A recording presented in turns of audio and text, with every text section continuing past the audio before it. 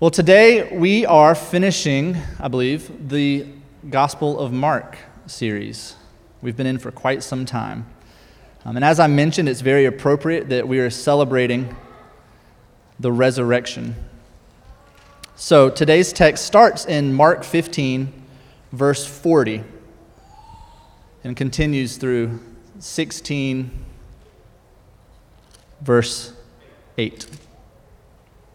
You can read with me on the screen or encourage you to pull out your Bibles on the phone. There were also women looking on from a distance, among whom were Mary Magdalene and Mary, the mother of James the younger, and of Joses, and Salome. When he was in Galilee, they followed him and ministered to him. And there were also many other women who came up with him to Jerusalem. And when evening had come, since it was the day of preparation, that is, the day before the Sabbath, Joseph of Arimathea, a respected member of the council, who was also himself looking for the kingdom of God, took courage and went to Pilate and asked for the body of Jesus. Pilate was surprised to hear that he should have already died, and summoning the centurion, he asked him whether he was already dead. And when he learned from the centurion that he was dead, he granted the corpse to Joseph. And Joseph bought a linen shroud, and taking him down, wrapped him in the linen shroud, and laid him in a tomb that had been cut out of the rock. And he rolled a stone against the entrance of the tomb. Mary Magdalene and Mary, the mother of Joses, saw where he was laid. When the Sabbath passed, Mary Magdalene, Mary, the mother of James, and Salome brought spices so that they might go and anoint him. And very early on the first day of the week, when the sun had risen, they went to the tombs. And they were saying to one another, "Who will roll away the stone for us from the entrance of the tomb?" And looking up, they saw that the stone had been rolled back. It was very large. And entering the tomb, they saw a young man sitting on the right side, dressed in a white robe, and they were alarmed. And he said to them, "Do not be alarmed. You seek Jesus of Nazareth, who was crucified. He has risen. He is not here. See the place where they laid him. But go, tell his disciples and Peter that he is going before you to Galilee. There you will see him, just as he told you." And they went out and fled from the tomb, for trembling and astonishment had seized them. And they said nothing to anyone, for they were afraid. This is the word of the Lord.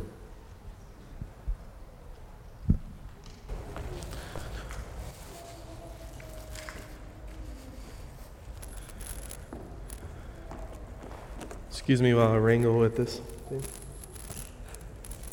Masks and microphones. Ear mics don't work very well together. You live and you learn, I guess. Didn't think about that this morning.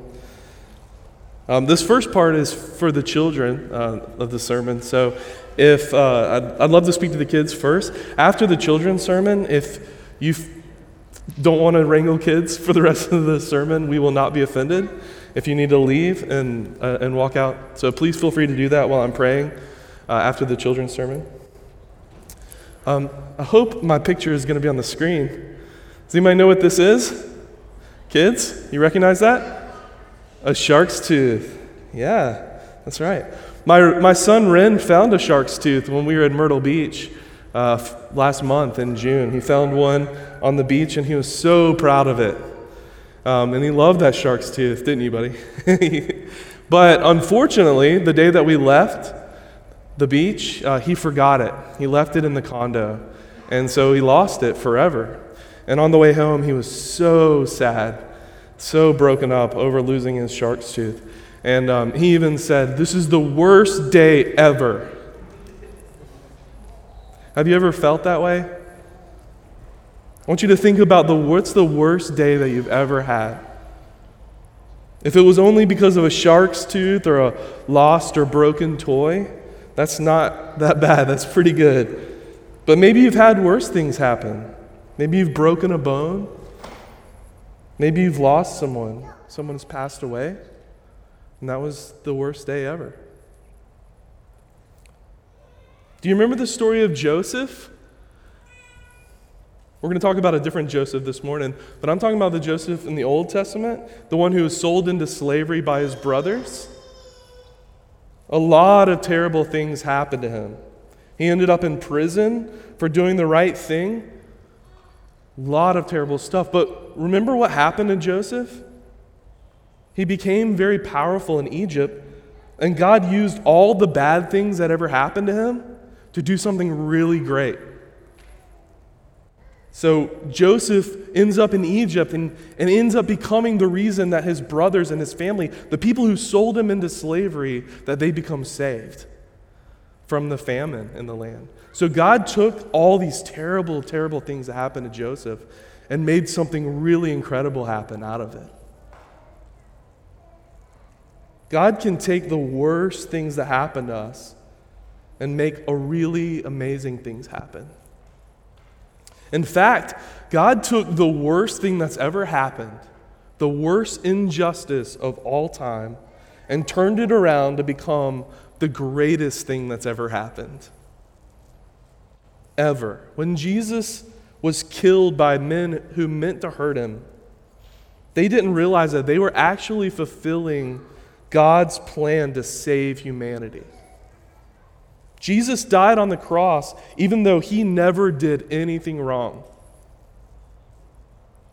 But he took our sins with him on the cross. And our sins died with him on the cross. And then what happened?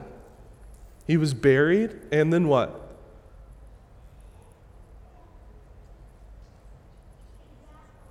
Yeah, he resurrected, that's right. His body, in fact, after the resurrection, when he came back to life, his body was even better than before he was killed. And he made a way for us to be saved in that. So the worst thing that ever happened became the best thing that ever happened. Did you know that we're going to get new bodies too? Death is very sad. But God makes new life out of it. He takes the worst thing and makes it good and uses it for our good. We get to be resurrected like Jesus with even better bodies than we have right now. Bodies that won't grow old or get sick or get hurt, bones that won't break. And we get to spend forever with Jesus with those new bodies. We get to do that because Jesus did it first. He made the way for us. He took death, the worst thing, and made it the best thing, eternal life. So let me pray for our time this morning. Parents, if you need to take your kids out, then now's a good time to do it. Lord, thank you. Thank you for another day to live in this world that you created. Thank you for creating us, for loving us, and for making a way for us to spend eternity with you. Lord, give us ears to hear this morning. Speak to us through your Spirit and your word. Amen. I can't tell you how good it feels to be up here, seeing actual faces in the congregation. I've been on the stage a few times the past few months, but it was an empty room.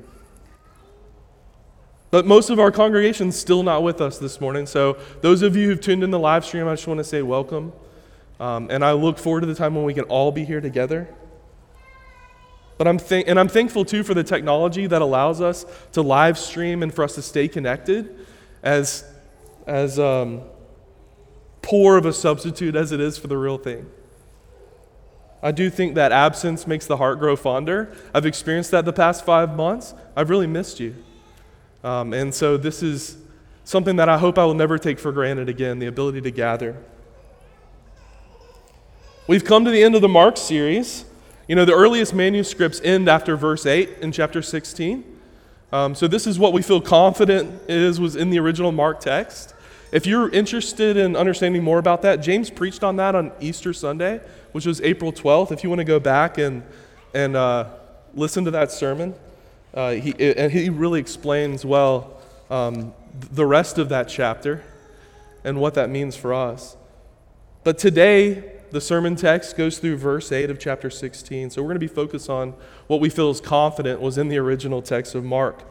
I want to thank those of you who've allowed me to reach out to you this week and poll you with the question, why did the resurrection need to happen? It's a question many of us haven't spent time thinking about. Thanks for your feedback, those of you who I was able to pester with that question this week. But we don't spend a lot of time necessarily, I think, as Christians thinking about this. Why did the resurrection? We get the cross. Why the cross? Jesus had to pay for our sins. We can explain that, but if I ask you this morning, well, why did he need to resurrect? Why is that important? Sometimes we struggle to articulate that. I mean, it's nice. It's great. It's a cool ending to the story. It's kind of icing on the cake, maybe is the way that we think about it. In terms of the atonement, that this victory at the end, the happy ending that we get in the resurrection. But was it important? Is it necessary to understand that why Christ resurrected? I think it is. Paul in 1 Corinthians made the case that if Jesus didn't resurrect, if Christ wasn't resurrected, then our hope in the atonement is actually futile. That the resurrection is actually very, very important. So hopefully that text will be on the screen. But I'm going to read this passage from 1 Corinthians. Now, if Christ is proclaimed as raised from the dead, how can some of you say there's no resurrection of the dead? If there's no resurrection of the dead, then not even Christ has been raised. And if Christ has not been raised, then our preaching is in vain and your faith is in vain. We are even found to be misrepresenting God because we testified about God that he raised Christ, whom he did not raise, if it's true that the dead are not raised. For the dead, if the dead are not raised, then not even Christ has been raised. And if Christ has not been raised, your faith is futile and you are still in your sins. Then those who have fallen asleep in Christ have perished. If in Christ we have hope only in this life, we of all people must be pitied. So Paul makes the case that the resurrection is absolutely important. In fact, it's a non-negotiable for the Christian. The resurrection is necessary, not as icing on the cake, but as foundational to our atonement. It's such an essential truth that if it's not true, then none of it's true. And we have no hope. So why? Why is the resurrection so important? Well, first of all, if Christ didn't resurrect in a physical form, then we have no hope that we will. We follow Jesus into death. I'm going to talk about this later, but Paul says that we carry in our bodies the death of Christ. We follow Jesus into death. We all will die sooner or later. Paul says if there's no resurrection from the dead, then not even Christ has been raised.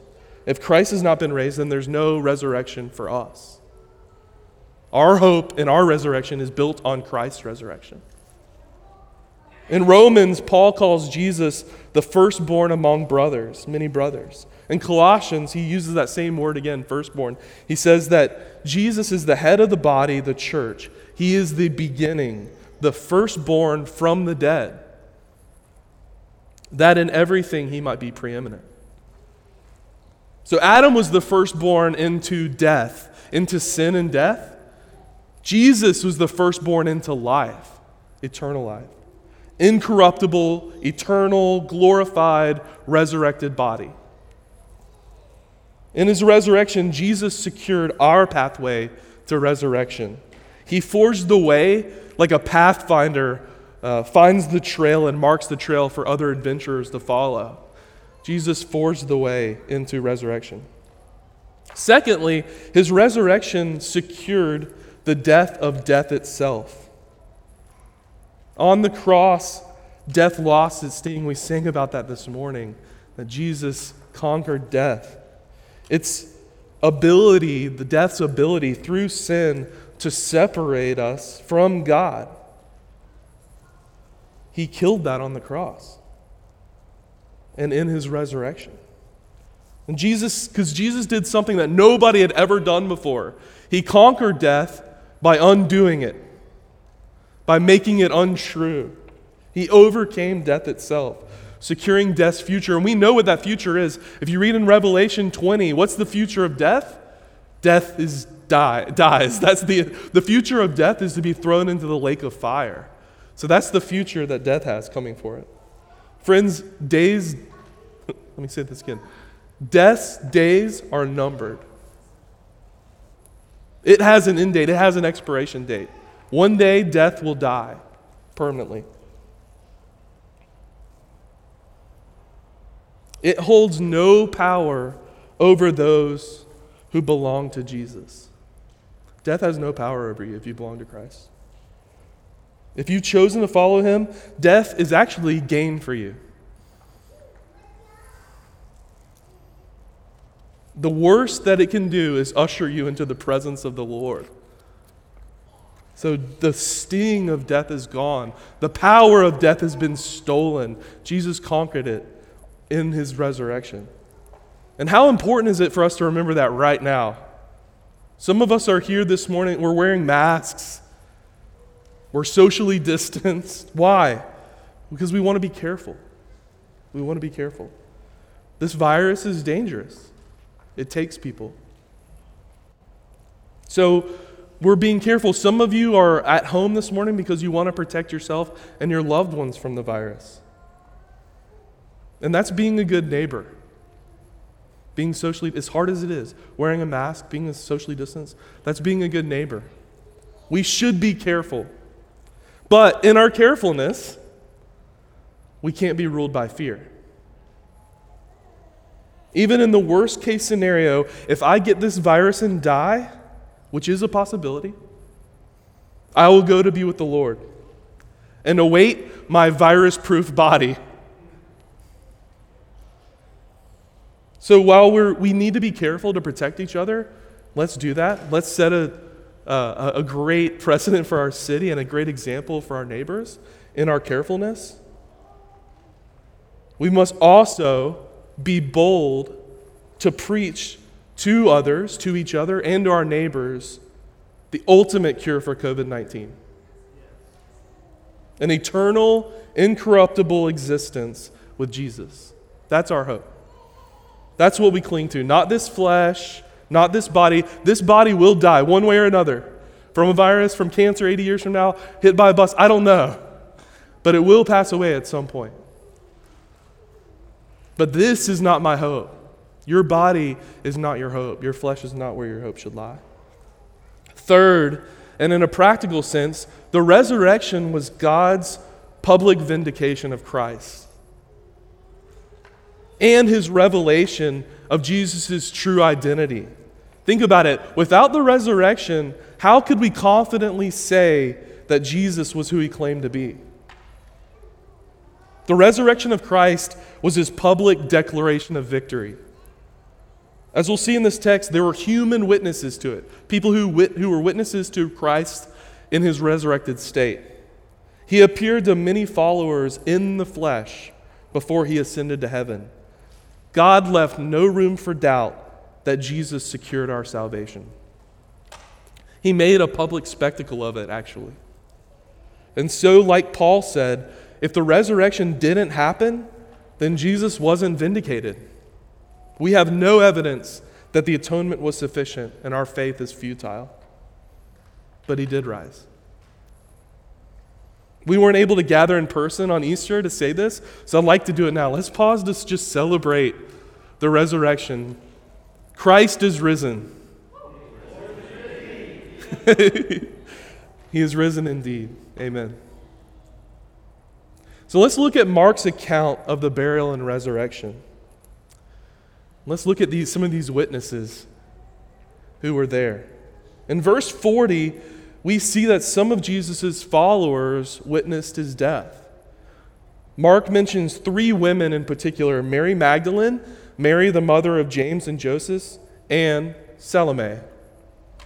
These women who'd been following, Mark says they've been following Jesus in his ministry.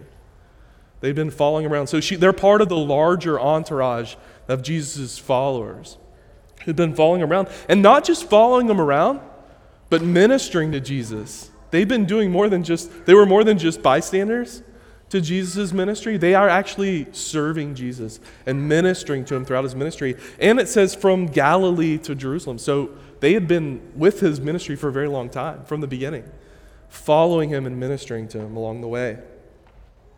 They were probably women who had some money and were also financial supporters of his ministry too.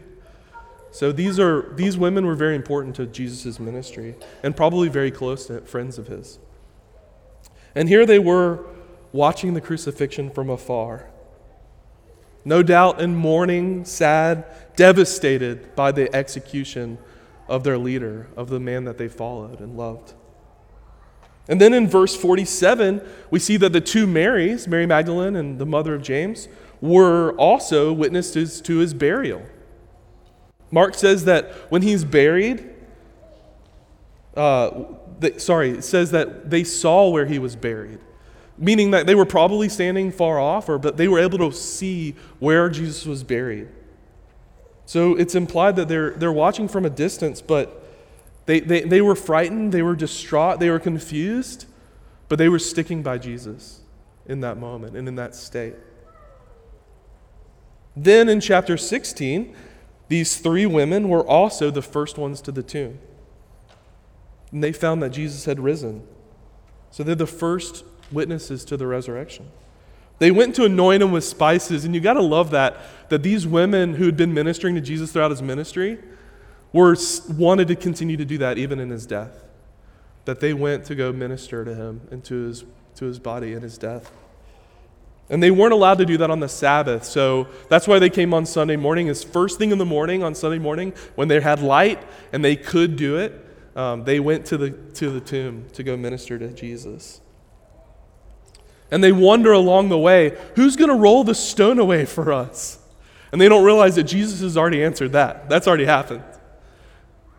They're wondering, how is this going to happen? No, it's already happened. The question's already been answered. So there they meet an angel. Mark calls him a young man dressed in white, who informed them that Jesus had risen and was going before them to Galilee. Their response, understandably, is to be frightened. A lot of ink has been spilled on the apparent contradiction of Mark and the other Gospels in the response of these women. Mark says that they were frightened and they didn't tell anybody. And the other Gospels say that they did go tell everybody. And that's a pretty easy contradiction to overcome. They were frightened at first. And they didn't tell anybody at first. But eventually they did. They overcame that fright. We know from the other Gospels that they did. But they didn't intend when they left to say anything to anybody because they were scared. They ended up, by the way, and we know from other Gospels, coming across Jesus himself. And so they end up being witnesses to the resurrected body of Christ. Mary Magdalene, in fact, had the distinct honor of being the first of Jesus' followers to see him post-resurrection. But the earliest manuscripts of Mark kind of leave us hanging here. They just say the women were afraid of telling anybody what they had seen. The end. Mark also mentions another name in this passage, Joseph of Arimathea. Mark actually tells us a great deal about Joseph in one verse. You learn a lot about Joseph, who Joseph was in one verse. Verse 43 says, Joseph was a respected member of the council. That means the Sanhedrin. So he was a man of power and of influence. And Joseph was looking for the kingdom of God. So it's implied here that he was an admirer of Jesus, if not a secret follower of Jesus. And he was courageous. It says he took courage and went to Pilate to ask for the body of Jesus. This would have been a bold move for somebody in the Sanhedrin, a member of the council, that convicted Jesus and sought his crucifixion, to be the one to go claim his body. So Mark rightly calls him courageous here. Besides the brazenness and the boldness of going to Pilate and asking for the body of a convicted criminal, which would have carried maybe some of its own risks, the bigger risk for him was, what is the Sanhedrin going to, how would they respond to this? Him asking to honor and venerate the person that they had convicted. So he's brazenly here standing against the actions of the Sanhedrin. And we learn from other Gospels that he was a dissenting voice in the Sanhedrin, if not publicly, then privately, standing against what they had done to Jesus. So doing this, taking the body of Jesus, had the potential to destroy his reputation with his peers on the council, or even worse. Once Pilate confirms that Jesus is dead through the centurion soldier, he allows Joseph to take the body for burial. And it had to happen really quickly because the Sabbath was coming. Nightfall was coming, which is the beginning of the Sabbath. So Joseph quickly buys a linen shroud, wraps Jesus in it, lays him in the tomb. And we know from the Gospel of Matthew that that tomb was in fact Joseph's own tomb. Now, notice though who's absent, who Mark doesn't mention at all in these verses. Where are the disciples? They're gone. They're hiding. They're not even mentioned until the very end in verse 8, when the angel, or maybe it's verse 7, when the angel tells the women, go tell the disciples. Why? Because they're not here. They're gone. They're hiding. We don't know what's happened to them at this point. They've taken off. The last reference we get before this to the disciples is when Peter denies Christ 3 times. And then the last thing we see him doing is weeping in shame. So the women were dutifully ministering to Jesus in his death, in their fear, in their timidness. Joseph of Arimathea boldly taking a stance against the Sanhedrin and asking for the body of Jesus. And then we have the disciples, absent, gone, frightened, scared. The 11 men, dismissing Judas, of course, who knew Jesus best, were gone, scattered. Which of these do you identify with?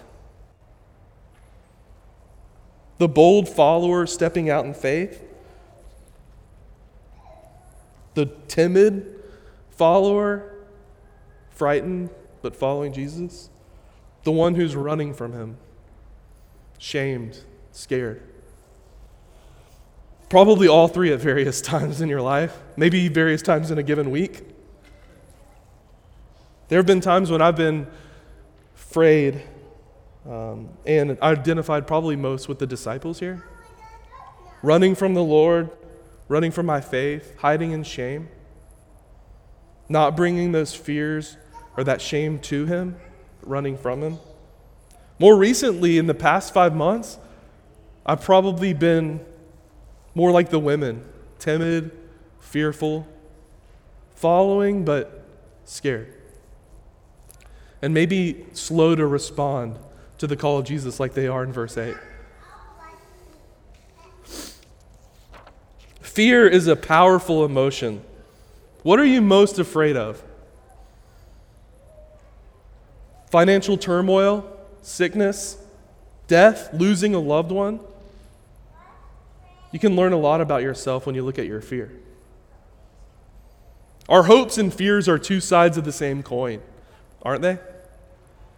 What you're afraid of reveals what you're putting your hope in. Some of you are worried about the economy.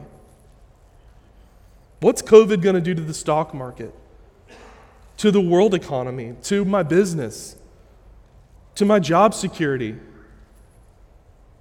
You put your hope in the dollar, in your ability to provide for your family through the strength of the American economy.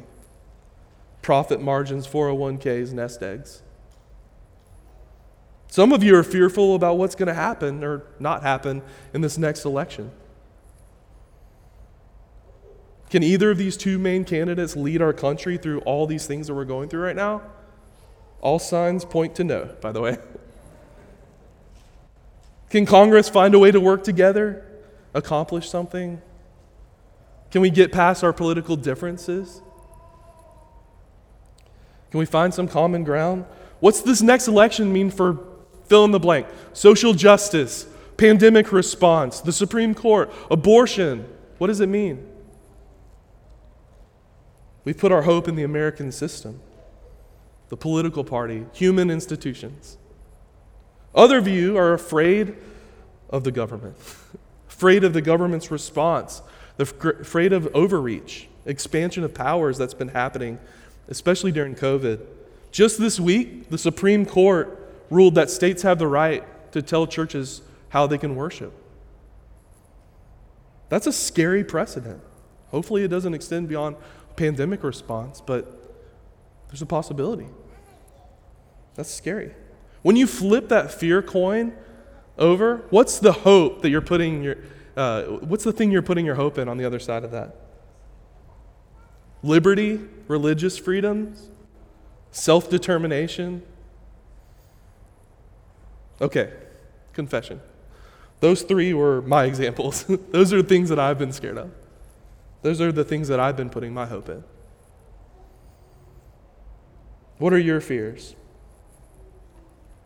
I encourage you to spend some time considering those fears and the hopes that they're pointing to. Money, politics, liberty, those aren't bad things in and of themselves, but they make lousy saviors. Most of the desires that those hopes are built on are actually not bad. Security, freedom, those aren't bad desires. In fact, I think the Lord puts those desires on our hearts. I desire security. I desire freedom. Where do I find that? Do I find it in elections? Or in my bank account? That's the problem, is not the desire itself. It's where I've pinned my hopes. Those desires come from the Lord, and only the Lord can fulfill them. At times, I've just been looking for fulfillment of those desires in very, very poor Jesus substitutes. Last weekend, the elders had an in-town retreat. We spent some time meditating on 2 Corinthians 4. I'd like to turn there now. It'll be on the screen as I read it. I'll be starting in verse 7. But we have this treasure in jars of clay to show that the surpassing power belongs to God and not to us. The jars of clay is our bodies.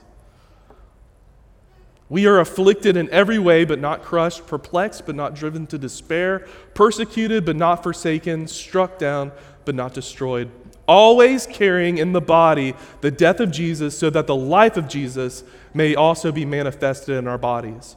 For we who live are always being given over to death for Jesus' sake, so that the life of Jesus also may be manifested in our mortal flesh. So death is at work in us, but life in you.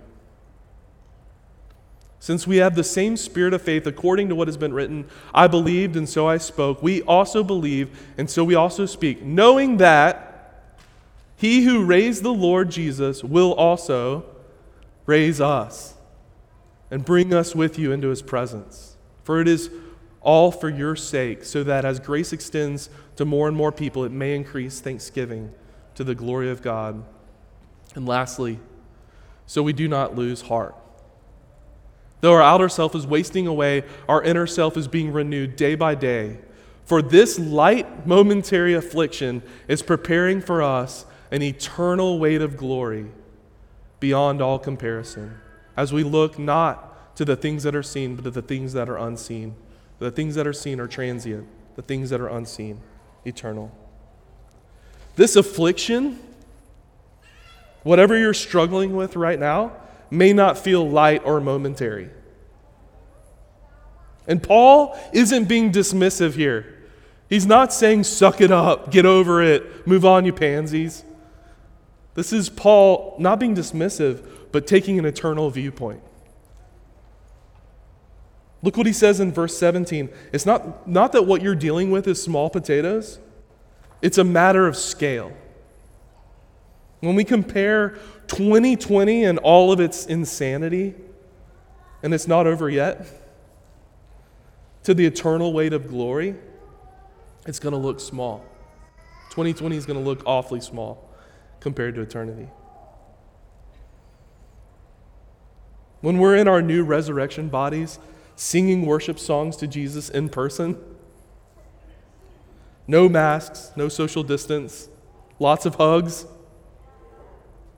enjoying the company of each other and our Lord, 2020 and whatever hardships it brings are going to look like a distant memory. We know from the other gospel accounts, to finish the story of the disciples, we know from the other gospel accounts that their story doesn't end with them cowering in rooms together, denying that they knew Jesus, crying in shame like Peter. That moment of weakness and shame was overturned by the resurrected Jesus. What did he do? He went to Galilee. Why? Because they went to Galilee. He goes after them. He goes from the tomb to Galilee to track them down and restore them himself.